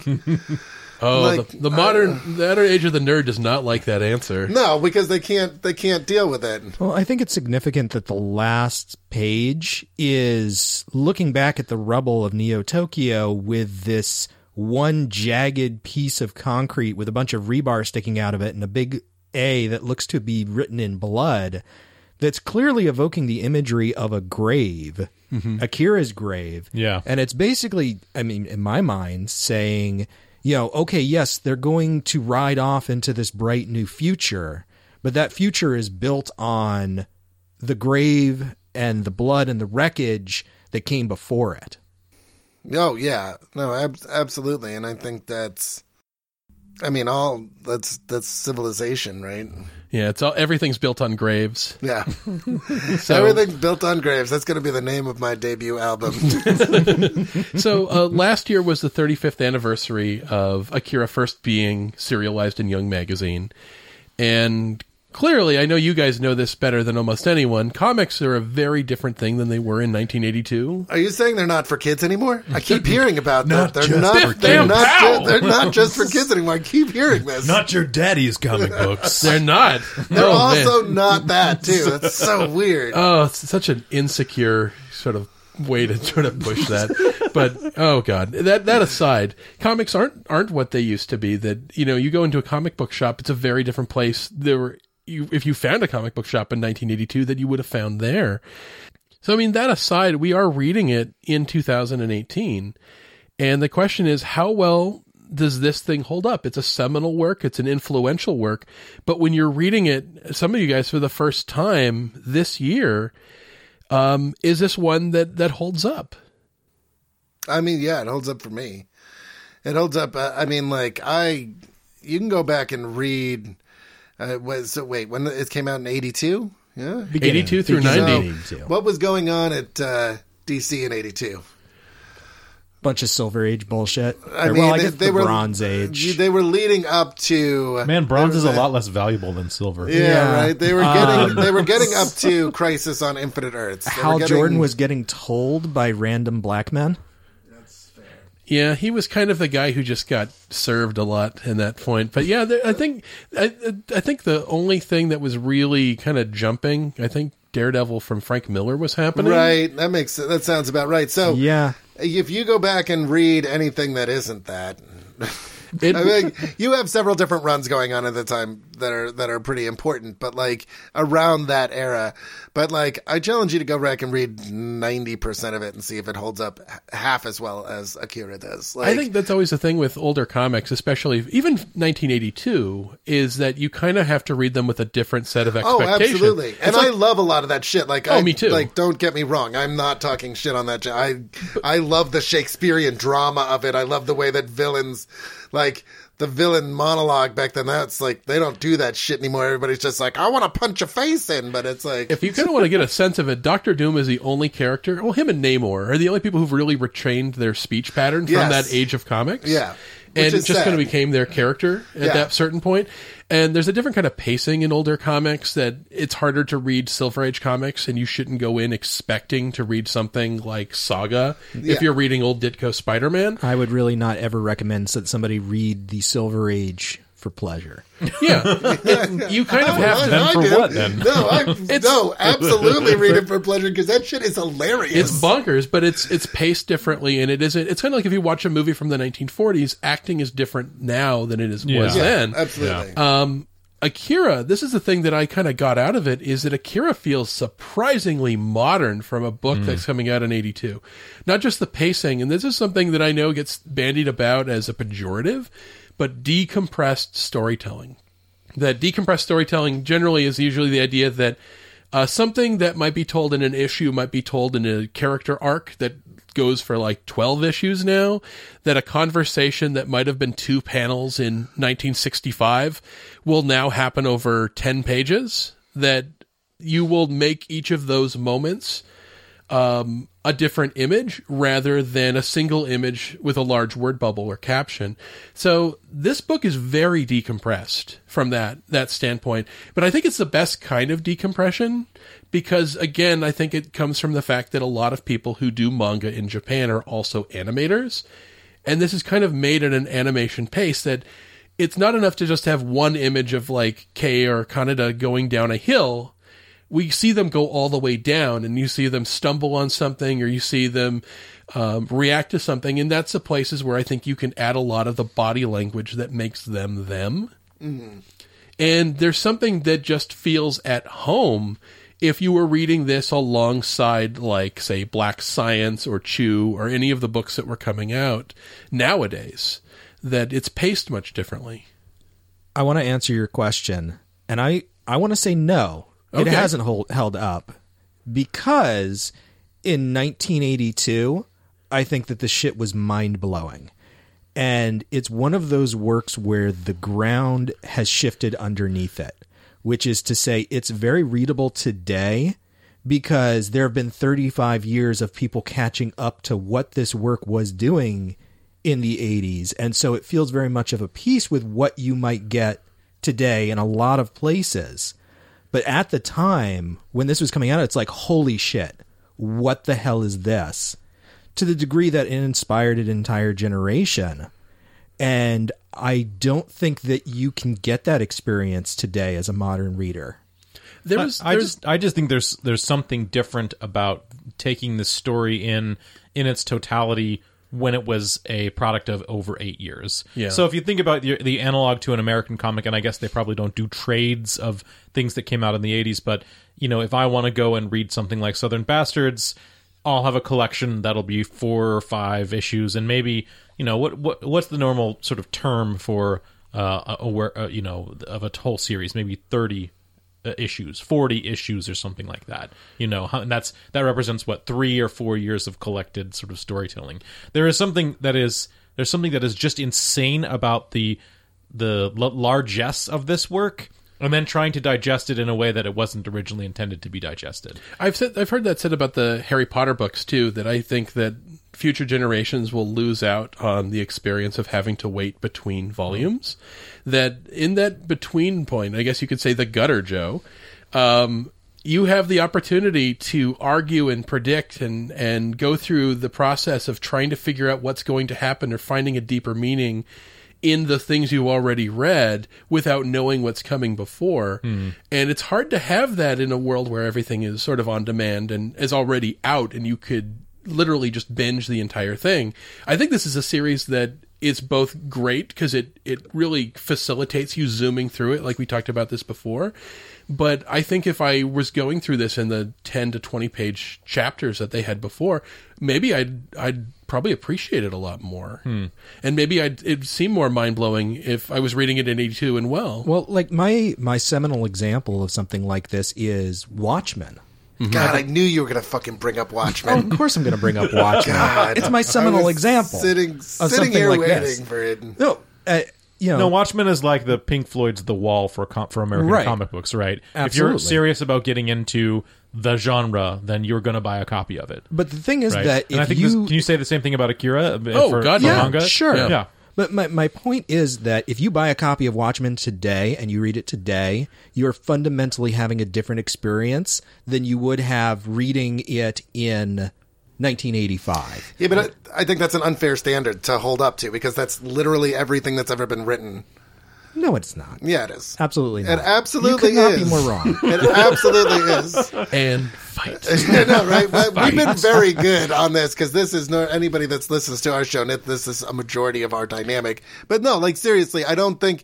Yeah, it was mind blowing in 82 in the same way that people reading Watchmen when it came out were like, holy shit. But like now you could sit somebody down with Watchmen that has been reading Image Comics for the last 10 years and they'd be like, who fucking cares?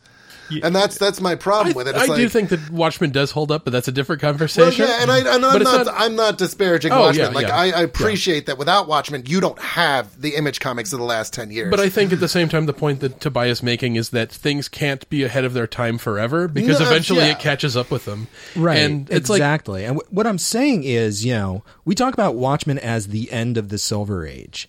And at the time that it was written, they were in the Silver Age. So their comparison isn't something like Batman Year One or Crisis on Infinite Earths. Their comparison is whatever the hell was coming out from Marvel and DC in 1982 that we were just shitting on. Yeah. And in that context, Watchmen is a wildly different work than it is reading it today in hindsight when the comics industry has spent 30 years catching up with it. Mm-hmm. In the same way, I think that the experience of reading Akira at the time that it was coming out, especially as an American, even reading it in the early 90s when it was being published by Marvel, is a fundamentally different experience than reading it today. I think you can't capture it completely. You can't go back to another time, but I think there's ways to simulate it. There was a post I saw online, like an article that was talking about the experience of taking a class that was the history of music, and that if you put on some Jimi Hendrix, there's like, wow, that sounds really cool, but it's not exactly mind-blowing. And they said, okay, let's play some music that was coming out at the same time that Jimi Hendrix was getting big. And you listen to all that, then Jimi Hendrix is like a fucking brick through a window, and you're like, what the fuck is that? Well, and I think that's the entire question of, and I think the older I get and the more comics I read, the idea of does it hold up, right? It's like, I think we need to put, that is a question that needs to be defined as what does that mean? Because to me, it means, did I enjoy this, right? Like, what if I had read this in 82 and read it this week, would it have meant the same thing to me? Well, probably not. But would I have enjoyed it as much? Absolutely. Like I don't have that experience. Like, now, reading Watchmen for the last 2 or 3 times I've read it is a fucking chore. I would rather clean my kitchen. Wow. I would rather clean my kitchen. And but Dark Knight Returns is the same thing because I've read them so much. I'm starting to sweat like Tetsuo. I've absorbed them so much that I'm just like, I'm not getting anything new out of this, right? wow. Like, this is not, it's not an experience that I enjoy it, right? It's like, so I think that you can't, like, we were talking, me and Tobiah were talking about The Matrix the other day and how going to see that movie was like mind-blowing, especially if you were able to avoid spoilers and go see it without knowing what it was about. But, like, would you have that same experience if you sat in the theater and watched it today? And does that mean it doesn't hold up if you don't? Yeah, you live in a world that it helped create now. Yeah, and, exactly.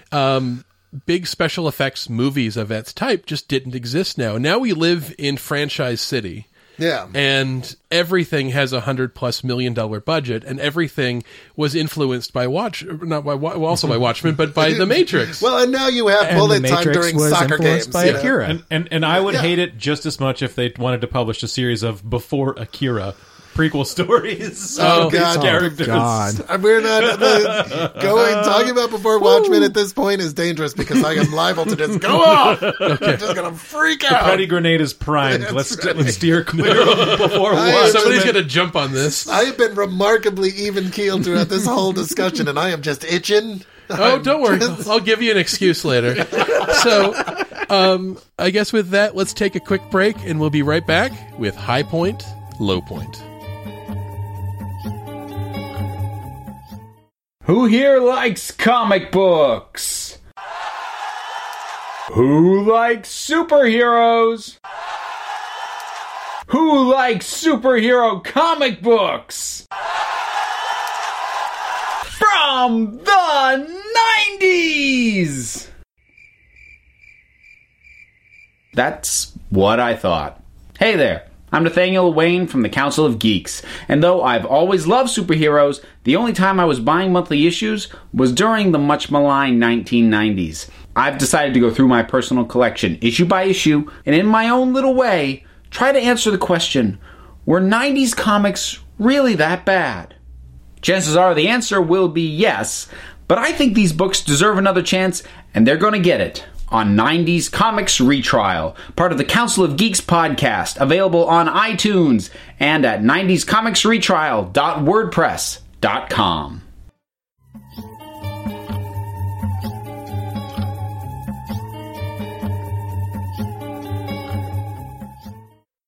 And we're back on Radio vs. the Martians. We're talking about Katsuhiro Otomo's epic manga, Akira. And now it's time for the segment we like to call High Point, Low Point. We go from the top of the mountain to the bottom of the barrel. As always, we start low. We're doing at low point. Joe, what is the low point of Akira? So I've been kind of racking my brain about this because my high point was readily apparent to me, but my low point was kind of less apparent. And I think for me, the low point is, and I say this it's not because it's a bad thing.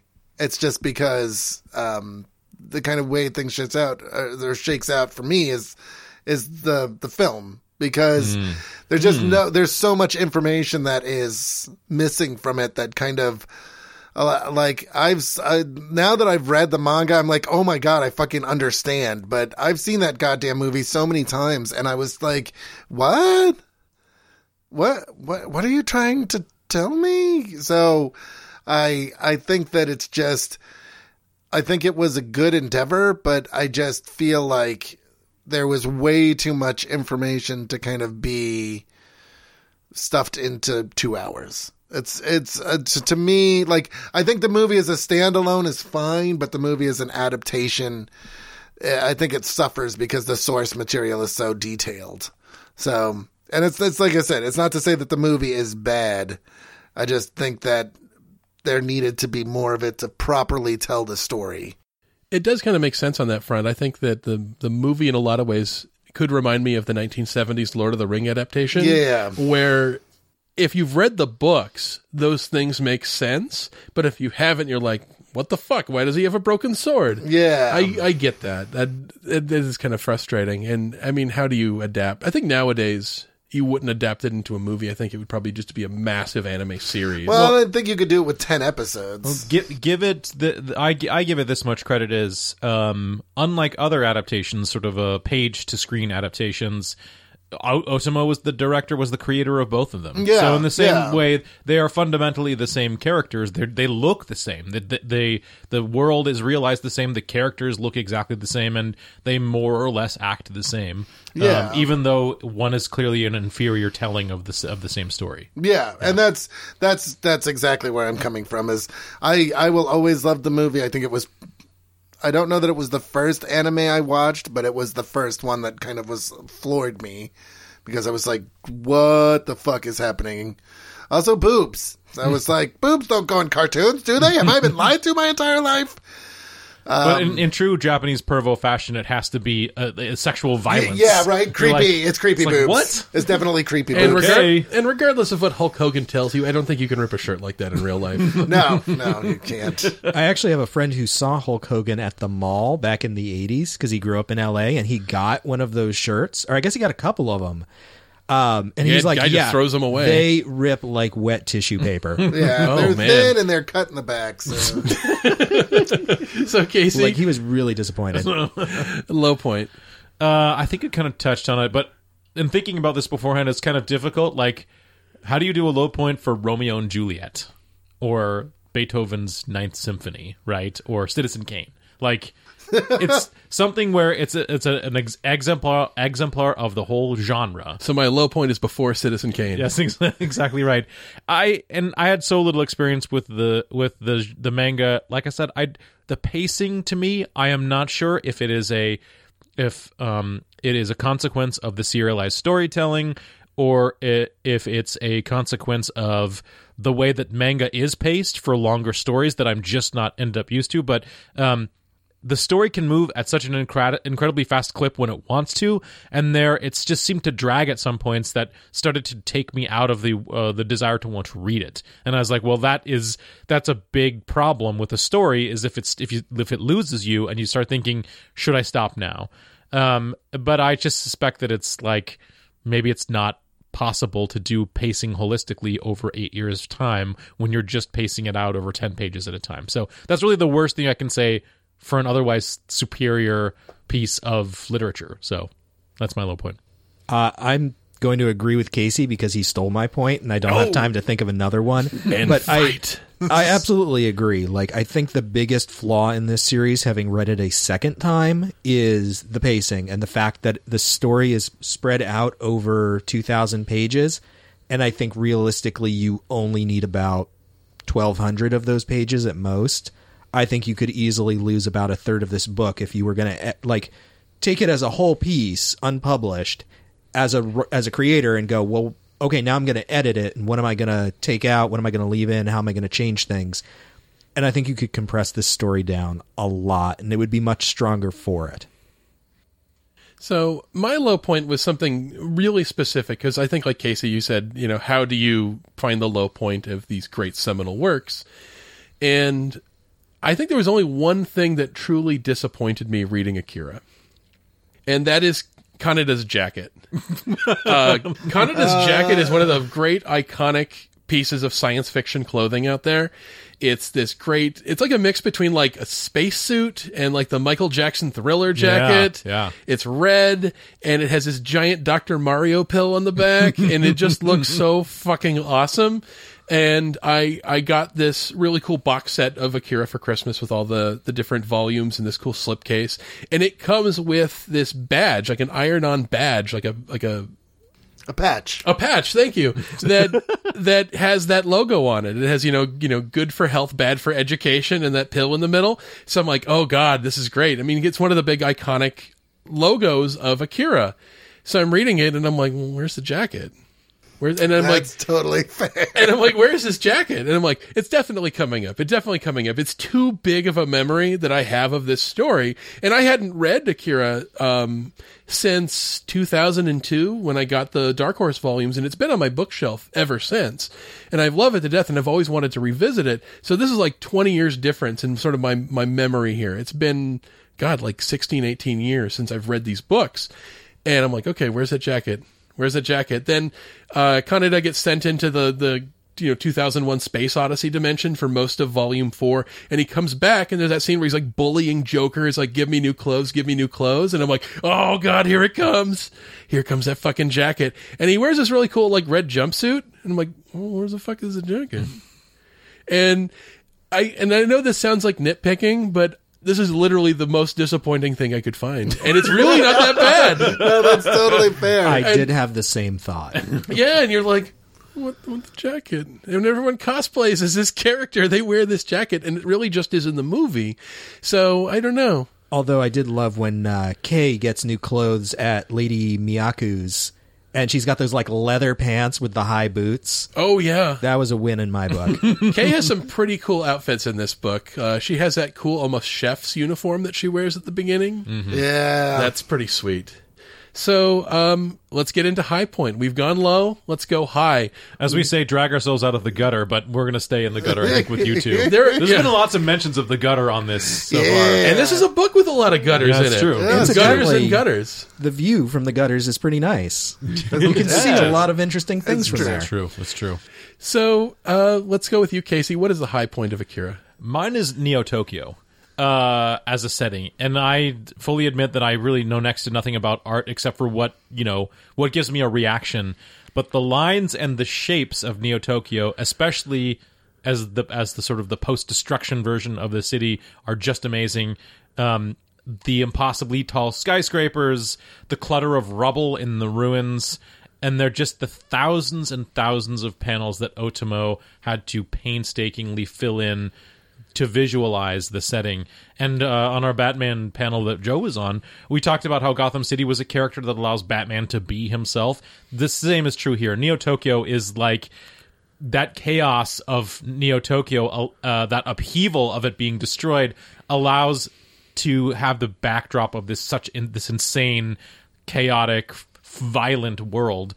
The city is a roiling mass of people, cars, concrete, neon, and then destruction, and it's just that's the through line for the entire story. So without Neo Tokyo, this would be just a facile story. It would be thin. It would be very, very thin. So Neo Tokyo is my high point. That's entirely fair. Yeah, This is a good one. I love Neo Tokyo, and I think the thing I really love in this book is that there are parts of this world that almost look like Star Trek or Star Wars, where you see them walking across these like bridges between skyscrapers that have like gardens and fountains on them, and it looks amazing. And then there's bits that look like they're already in the post-apocalypse, like the bowling alley that the clown gang is based out of. And it just looks like they're just parts of this city that people just gave up on policing a long time ago. And the fact that there's sort of that struggle between these two things, I guess it kind of adds to the idea that this is a city that's literally built on all these graves. And that it's about this thing coming up out of the ground and breaking it again. Like their past is coming back. I fucking love that. So, Tobiah? Low point or high point? High point. I'm going to go in a little bit of an odd direction with this, so I hope you'll bear with me because I got to do the thing that I do. So you're going to yell at Joe? No, I'm going to poke Joe until he screams in a good way. No, so oh my. In 1940, there was a serialized novel that was released. It came out as a whole piece in, I want to say, 46. Called Slan by A.E. Van Vogt. That is like the source material for both Akira and X-Men, along with a lot of other things that came after it. And it's something I would really recommend people check out because it's an important antecedent to a lot of modern pop culture that kind of exists in this sphere. And very, very briefly, it is about a future in which there is a race of mutants called Slans that have psychic powers. They're strong. They can go into healing trances. They don't get tired in the way that people do. They're basically the predecessor of the mutants from the X-Men and also in many ways the Esper children from Akira. And so I think it's really interesting that you kind of have this predecessor work that inspired these two very disparate things, X-Men and Akira, and that then over time Akira has fed back into Western comic books, in particular things like the X-Men through Rob Liefeld, who just wholesale ripped off a ton of manga for his 90s X-Men, X-Force, his work there. And I just think it's really interesting the way that these things kind of separate and come back together. That you have, these works of the 1940s that experienced works or influenced works of the 1960s and the 1980s, and then those things then fed back into each other and combined in this really interesting way. And I think it's really great to go back and explore those inspiring works in the way that we're exploring Akira and looking at the way that it inspired a lot of modern comic books. Yeah. And so that's kind of my high point, is just looking at the way that this was both influenced by the things that came before it and influencing the things that came after it, because it is so influential and so groundbreaking. Yeah, it's pretty amazing. And Joe? I don't think it's going to come as a surprise to anybody that my favorite thing, my high point, is all the fucking yelling that people are doing in this book. I just want a compilation of every Kaneda! Tetsuo! Kei! It's just like, I love this. I just imagine this world where nobody talks. Everybody is just screaming all the time. And I'm like, that is my world. I finally found it. Those people understand me. Oh. I think it's done really well because it's funny to me, but it's also like, well, of course they are, right? They're like gophers sticking their heads up over the rubble. Tetsuo! Okay, he's not here. We're gonna go somewhere else. It's like radar or something. It's great. I love it. I just love how and Kaneda wins that by more people want Kaneda to be around than anybody else. He is the one that everybody is screaming for. It's great. I feel like it's so much more satisfying to scream Tetsuo. I know, right? And I'm kind of sad. There is at no point in this book do they have the famous scene from the anime where they scream at each other. Yeah. There's never the back and forth, which kind of disappointed me because I kept saying, "This is gonna be the one. This is gonna be the one." It's your and jacket. Then it wasn't. It was my. Yeah, it's my jacket. But yeah, it was. But I was made up for it because nobody is yelling for Kay in the anime, and she gets a lot of screaming too. So This book never lets you forget character names. yeah, no, it absolutely doesn't. It absolutely doesn't. Which early on was difficult for me because this is a total conceit of American with a Japanese comic book. Is at first I had difficulty telling the characters apart, but you stick with it. They tell the names enough. They give those little distinctive haircuts for them, and then eventually, with the exception of some people in sort of the Great Tokyo Empire, I'm like, who the fuck are these people? Yeah, there's usually yeah. groups of, but the main characters, I know who they are. the important Lots ones, of names, yeah. and I finally got them all. And they keep yelling them at each other just Yes. in case you don't know. And you're like, Yep. oh, that's Tetsuo. Yeah, that squirrely dude with that's like destroying everything with his crazy brain. So my high point is Otomo's artwork. We talked a bit about this before, but the guy does not cut corners. This is an achievement, this book. And I look at this and I couldn't imagine any artist, like a professional artist, not looking at this and not being humbled by it, where you're just like, man, I shouldn't try to make a living at this and just giving up. But I think it actually had the opposite effect, which is, again, the best thing, which is that people go like, holy shit, I want to draw comics if this is what comics is. But the buildings aren't just these, indescript gray boxes. I mean, there's a life to it. It feels like, I don't know if he went to school for architecture, but it looks like he did. Mm-hmm. These are all buildings that make sense, and when they break, you can tell they're parts of things. When people have vehicles, and then you see other vehicles in the post-apocalypse that are clearly made from parts of those vehicles, that you have like Joker riding around on a repurposed version of those flying platforms. And Kanada's got this thing that's built out of a robot, but it has a minigun attached to it now.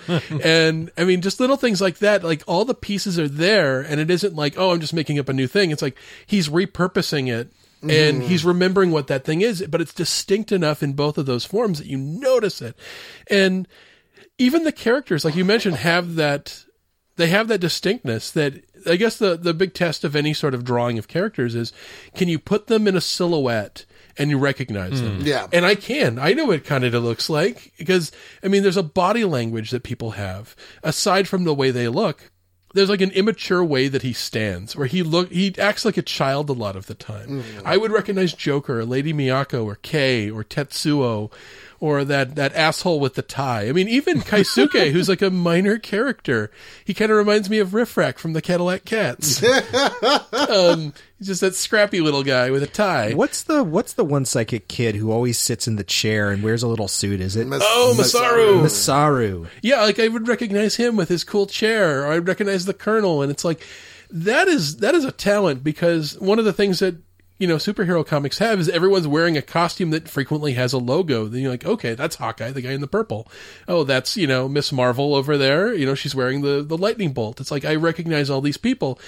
When you're drawing a bunch of people who are often just wearing regular clothes that have sort of a future bent, that in a cast of thousands, that's a talent. Mm-hmm. And there's something about it where he doesn't skimp on crowd scenes even. Yeah. You'll see everyone in this group reacting to this thing differently. There's different body types, there's different faces, different body language, and it's like everything feels like a lived-in world. And like there's this like homeless junkie guy that hangs out in front of the reform school that they all go to in the beginning. There's several scenes where they like burst out of there on their motorcycles down the stairs and scare the shit out of this guy who's always standing there. That's a detail, putting him there, even though he's not really a character per se, but he's part of that world. And there's a consistency in it. And oh my God. This is a book that does a lot of things right, but there's one thing. You say, like, what is the one thing this artist does that they do better than anybody? And at first I was like, okay, with Otomo, that's explosions. But I was like, no, it's not even rubble. It's not explosions. It's not the destruction of cities. It's sweaty people. And the thing that Otomo does there are better, lots of sweaty faces in this book. There is so much sweat. This is like a like a 1970s prison movie. The amount of sweat Oh that's yeah, in this movie. everybody's very sweaty. And not only, it's not like the kind of like delightfully, you know, like I look like a badass sweaty, like when like Triple H walks to the ring and he's been sprayed down and you're like, oh, that's a sweaty guy. And like, this is the sort of sweat that it looks like your life is pouring out of you. So when Mr. Nezu is sweating, it looks like that's his life. It's flop sweat. Right? It's flop like, sweat. Yeah. Where it looks like this guy is dying and he's trying to run away. It looks like you can, and you just look at him, you can feel your own lungs burning. And it's like Tetsuo, the sweatiest guy in this entire book. There are times it looks like he's gonna fucking die, and it hurts watching him, where you're just like, oh God, where you just feel, it doesn't like refreshing sweating. This is the kind of thing where you feel hot, and you feel sticky, and you feel pain, and I'm just like, holy shit, dude. That's my high point. That's the world he creates in sweaty people. Oh, fuck. Oh man, the world of sweat, a whole world of sweaty people for you to enjoy. Yeah, I the feel internet like is that full of needs that. to be a ride at I Disneyland. agree. Oh yeah, not until they lower their parental warnings on things. Also, like random Heathcliff reference, which was a cartoon that up until a few weeks ago I was not sure that even existed or that anybody else had seen until a friend of mine name checked it, and I was like, oh my God, that was actually real. It's not some kind of weird implanted memory that I have. In the anime? Heathcliff, no one should terrorize the neighborhood. Yep. Yeah, I got it. Yeah, it was real. You didn't make it up, Joe. The Cadillac Cats were like the last half of every episode. They were the good part of every episode. So Yeah. that aside, we just want to say thank you for being a part of Radio versus the Martians. And folks, if even part of this sounds interesting, even if it doesn't sound like your type of story, please go read Akira. Even if you want to just flip through the art and be blown the fuck away. If you want to get into, if you're looking for an entry into manga, I think this is good. The lines are clean, it's easily readable, and it will allow you to kind of get into some of the... What I would recommend is just going and watching like the first 15 minutes of the like just the first opening scene where they're riding the motorcycles through Neo Tokyo. Watch that part of the anime, stop it, go and read the manga, and then come back and finish watching the anime. That's a good reputation. So with that, I just want to say thank you, Tobiah, for joining us. Tobiah Panshin from View from the Gutters. As always, thank you for having me. And Mr. Joe Preddy. Yeah, thank you. It was good. We haven't done this in a while. Views has been on hiatus, although that might be changing. Bring it back. But yeah, it's always nice. It's always nice to sit down at the mic with you guys. Joe, I'm bringing View from the Gutters back. Yay! Yes. Exclusive. Also, you're fired. Also, View from the Gutters is canceled again. God damn it. Back to cookie jail. And of course, Mr. Casey Doran. Mark Ellis! Casey Doran! Thanks, everybody. Thank you, everybody. And we also want to send a special thank you out to our episode sponsors with our brand new tier, Margaret King and Larry Brunswick. Thank you so much. And if you folks want to become episode sponsors, please check us out on patreon.com/Radio versus the Martians or radioversusthemartians.com. We will catch you all next month. Radio vs. the Martians is hosted by Mike Gillis and Casey Doran. This podcast is recorded in beautiful Val Verde in Seattle, Washington. Our chief engineer is Casey Doran, and our editor is Mike Gillis. Our original theme music was written and performed by Todd Maxfield Matsumoto. Special thanks to Sam Mulvey, Rob Kelly, James Wetzel, Paul Rue, Tobiah Panshin, Scott Kramer, Kyle Hepworth, and Dan Lombardo. Please take the time to rate and review our show on iTunes and Stitcher, and follow us on Facebook and Twitter. And if you'd like to support the show financially, please consider becoming one of our Patreon subscribers. Even just $1 a month gives you access to exclusive episodes. And you can always find us online at radioversusthemartians.com.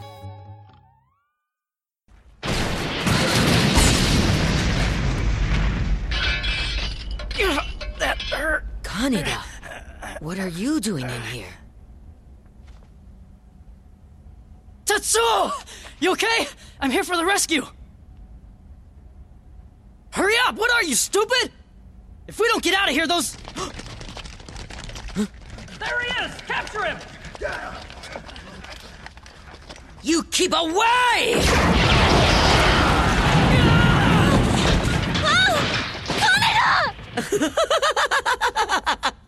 Oh, that's right. I forgot you were there. There, do you see, Kaneda? I won't be needing you to come to the rescue ever again, okay? From now on, I'll be in charge of the heroics. So if you need any saving, just ask Connie. Damn it, Tetsuo! Who the hell do you think you're talking to, you moron? Ha! You don't like what you're hearing, do ya? Makes you angry? So what are you gonna do now? Well, Kaneda, what are you gonna do now?